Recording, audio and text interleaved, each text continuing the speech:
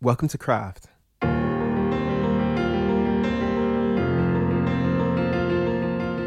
Each month, we bring you one international writer talking about one of their works for about 30 minutes.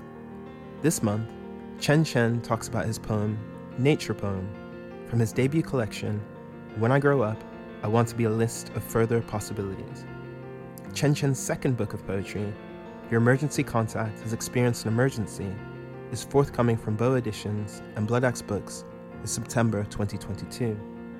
When I Grow Up, I Want to Be a List of Further Possibilities was longlisted for the National Book Award and won the Tom Gunn Award, among other honors.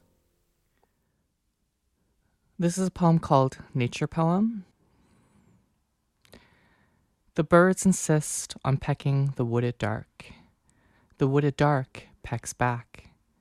It is time to show the universe what you are capable of, says my horoscope, increasingly insistent this month. But what I am capable of is staring at the salt accident on the coffee table and thinking, what sad salt. I admire my horoscope for its conviction.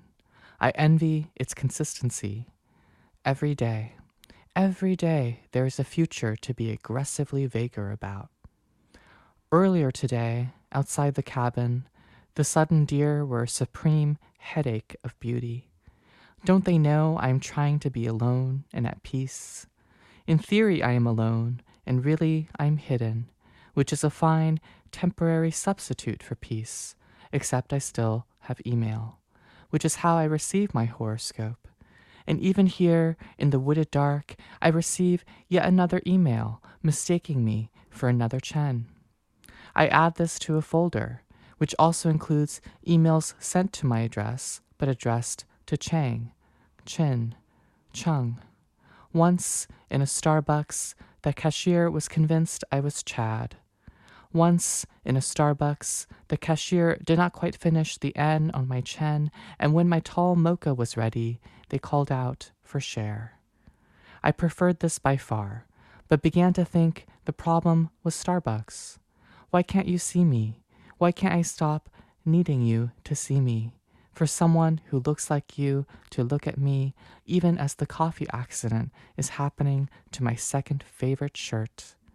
In my wooded dark, I try insisting on a supremely tall, never lonely someone. But every kind of someone needs someone else to insist with. I need, if not the you I have memorized and recited and mistaken for the universe, another you.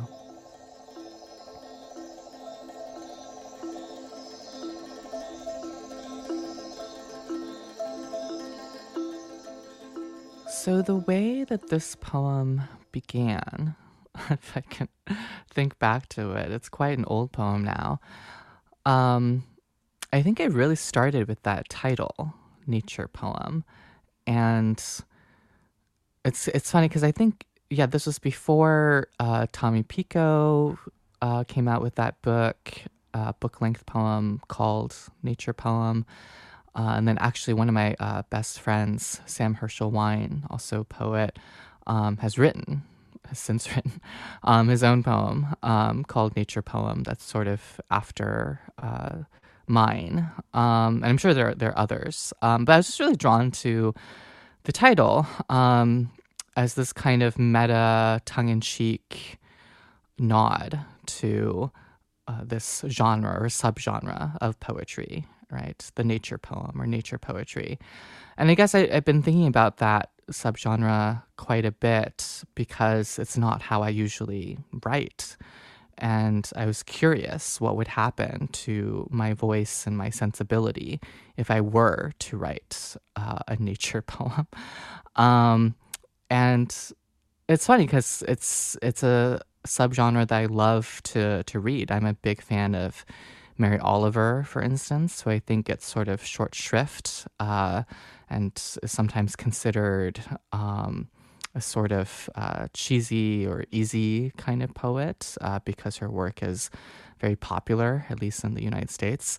I think, there's some skepticism around nature poetry, even though it's a huge part of what poetry is. And I think of some other poets like Bridget King Kelly, for instance, who I think draws imagery from the natural world, concerns from the natural world in such brilliant ways. Yeah, it's something that I had in part, I think, consciously avoided because I wasn't sure that I could really do it justice. But I think subconsciously, I just, it wasn't where I intuitively, instinctively would go for the images or the diction for a poem. I tend to write about people and relationships between people. So I really wanted to see what would happen if I tried. And so I started really with those initial lines. With the birds. The birds insist on pecking the wooded dark. The wooded dark pecks back. And then my mind immediately went to something not so naturey with the horoscope. And then the coffee table comes in. And I realized that the way that I was going to write a nature poem was by acknowledging the fact that even in a natural setting, or supposedly natural setting, an isolated setting, like a cabin in the woods, with deer or all around, I would still be letting in, or things would sort of intrude from outside of that bubble of nature. And instead of trying to push those things out, I was really curious, what would happen if I did let them in and let that carry me through the rest of the poem. Where would I end up going? And where I ended up going was thinking about these microaggressions, these incidents of racism and mistaken identity, and being called, different names, or being mistaken for other Chinese people, other Asian people. And that's happened quite a few times over email and also in person. And so part of what the poem really became about was how inescapable that experience is, unfortunately. So even when you think, oh, I'm somewhere else, I'm isolated, I'm out in nature, I'm, enjoying being away from society, society will still, find ways to intrude, to sort of knock on your door and be like, hey, are you this person? Those assumptions don't just, vanish sort of magically just because you're in another setting, even when there aren't many other people around, right? It can still happen. And in part, the poem's also about just the incredible and I think kind of sad, sometimes maddening level of accessibility that people have to reach you. If you have email on your phone, or just text messages on, things like that, so people can really reach you at any point in any space. So the poem's also thinking through that issue.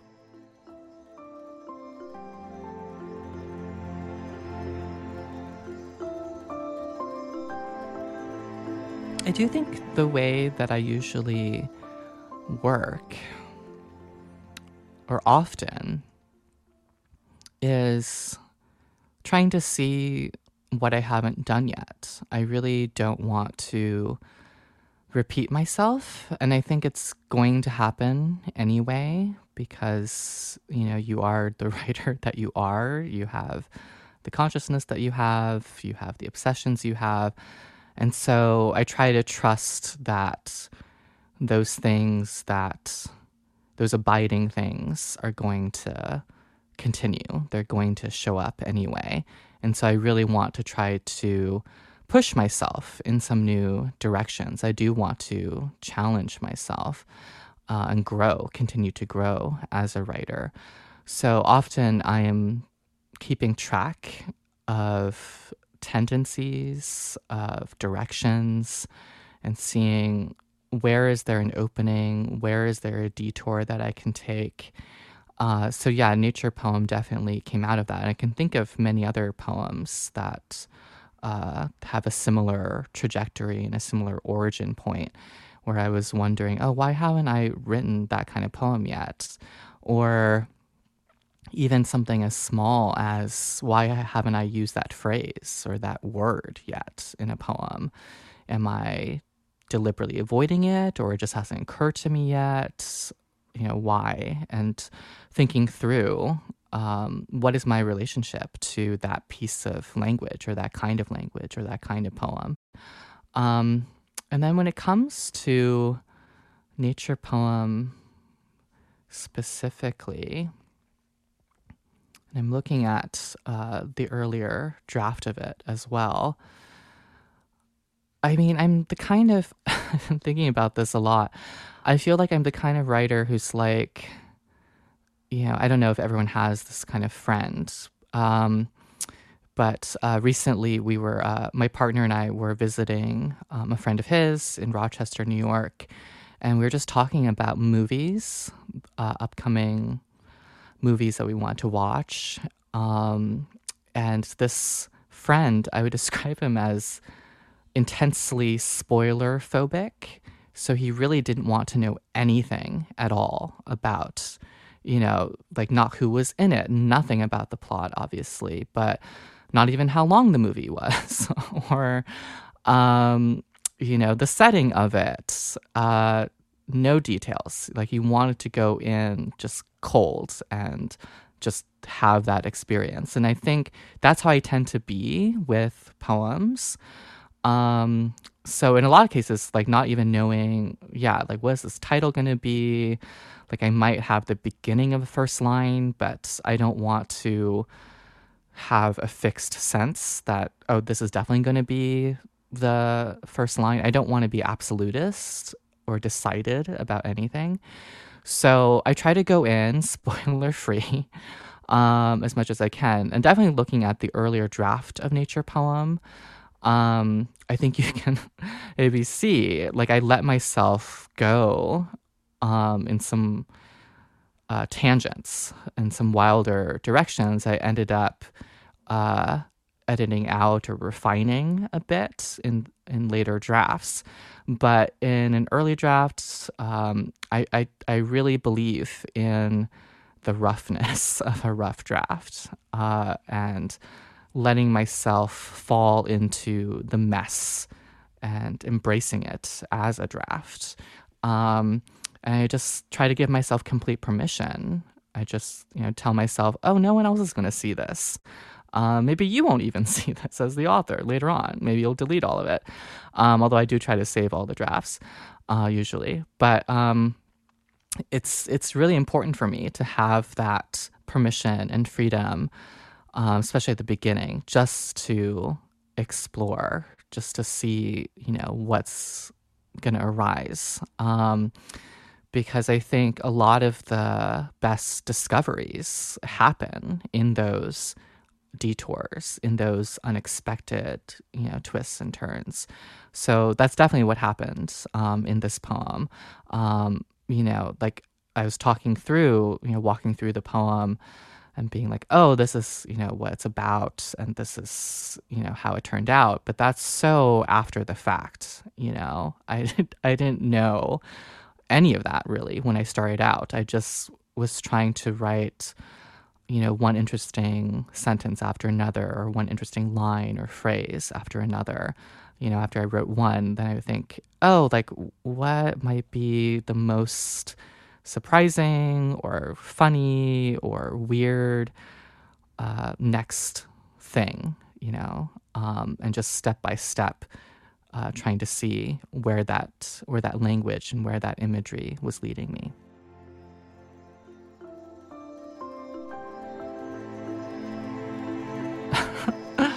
It's taking a lot of willpower for me just to look at the older draft.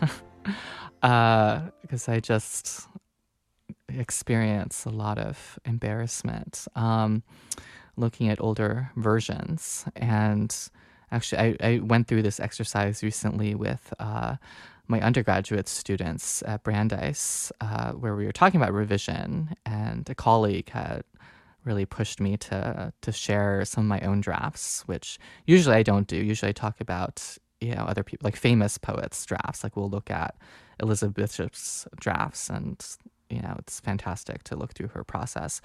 But the vulnerability of looking at one's own drafts, I think it's important, for students to see that. But also, upon reflection, I think it's good for me to look back in this way. I mean, I do go through, I think a lot of poets have a similar experience to this, where you have this initial exhilaration and elation with, just having something new that you're working on, and you're like, this is great, and you write a full draft of it. And then the next day, or even, 2 hours later, you look at it again and you're like, what the hell was I thinking? This is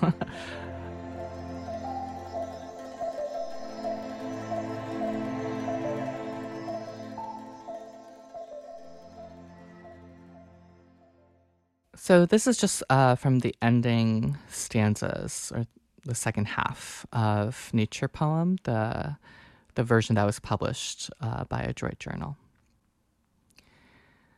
The problem with Starbucks, when probably the problem is human error, casual racism, the history of imperialism, and Starbucks.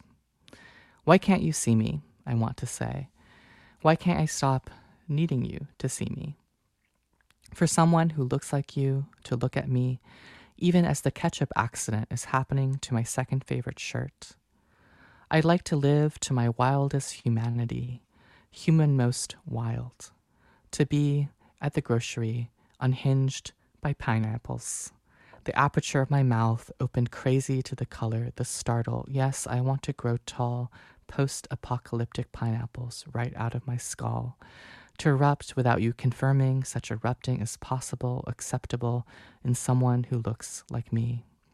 I try to insist on this someone and a future dark with so many shades of luscious, but every kind of someone needs someone else to insist with. I need, if not the you I've memorized and recited and mistaken for the universe, another you I'm slowly becoming capable of needing. I think I tend to overwrite. I overgenerate. I just create a lot of stuff. And then I have to find some kind of shape for it, some kind of like IKEA modular furniture storage solution that will work for what is kind of most exciting within all that stuff. And so I would say my editing and revision process really involves taking that harder look, and it's many looks, often over many months, where I just keep revisiting. It's like Marie Kondo going to someone's house over a year and saying like, how's the attic going? How is the basement coming along? How are your kitchen drawers? Are they still full of old receipts? What's going on in there?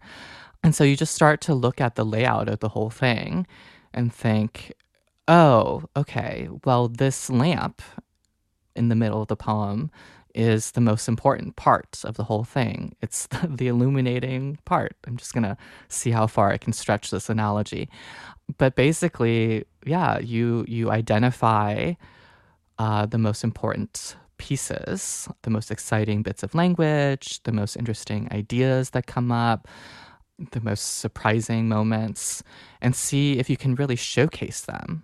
Right? It's like what Marie Kondo says, it's like the stuff that's most important to you.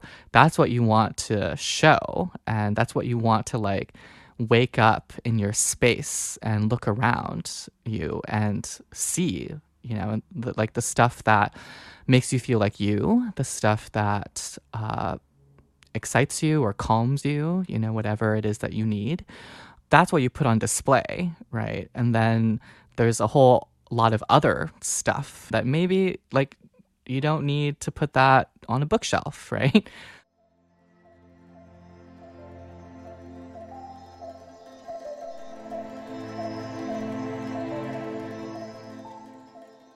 the first draft, or the earlier draft that did appear in Adroit, I think this poem went through a number of drafts, maybe 20, 25, somewhere around there.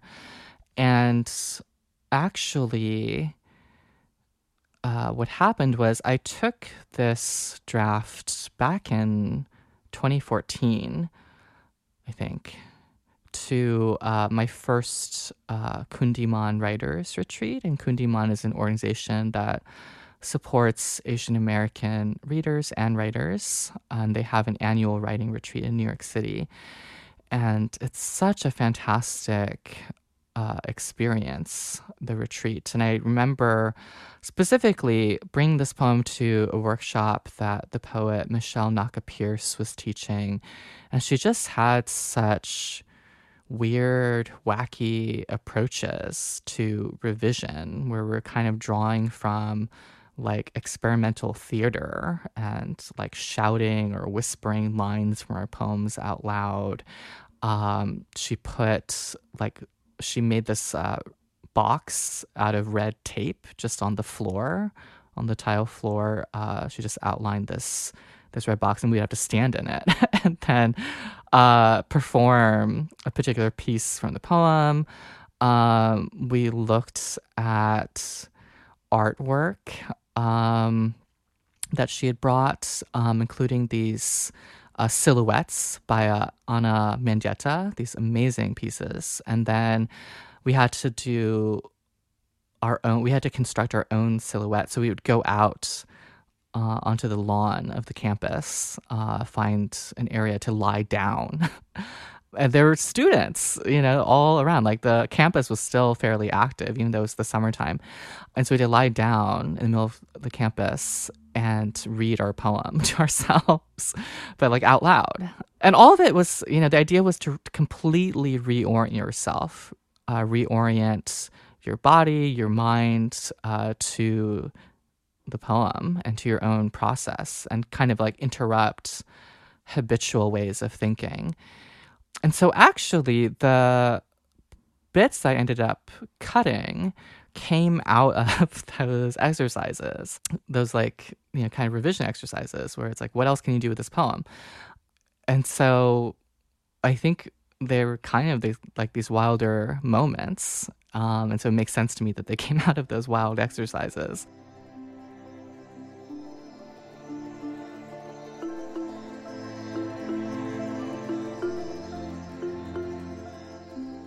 Yeah, re-encountering this earlier version of the poem is making me remember more of the conversations that I had with Jericho Brown and Peter Connors at BOA, with their notes and suggestions for revision. So yeah, the bits I ended up cutting, even though there's language in it that I still really like, in particular post-apocalyptic pineapples. Yeah, which I might recycle for something else, looking at it again. But I remember talking with Jericho, and specifically, I think he mentioned something about just the transition in location being strange, because we already have the cabin in the woods, which is sort of the nature side of things in the poem. And then we also have Starbucks, which becomes a kind of character in the poem, along with the cashier at Starbucks, right?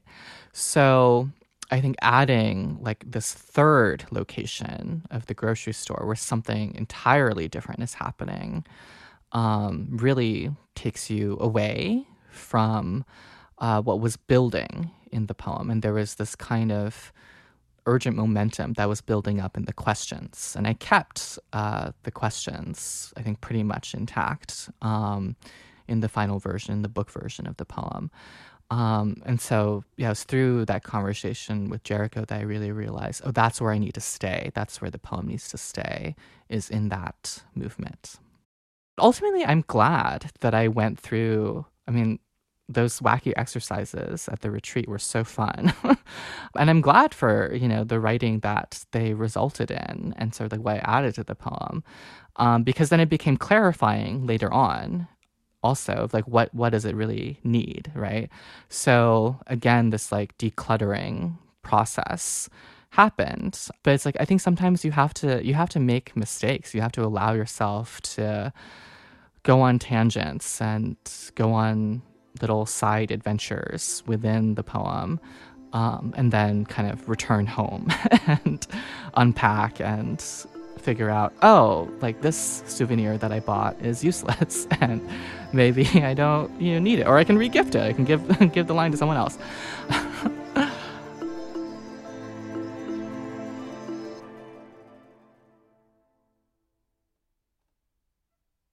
Craft is brought to you by Wasafiri Magazine and Queen Mary University of London, with funding from Arts Council England. Our theme music and sound design is by Josh Winterberg. Our logo is by Ala Al-Saraji. Tom Wilson does our editing. Interviews and the introduction are by me, Malachi McIntosh, and Afsana Nishat does everything else. See you next month.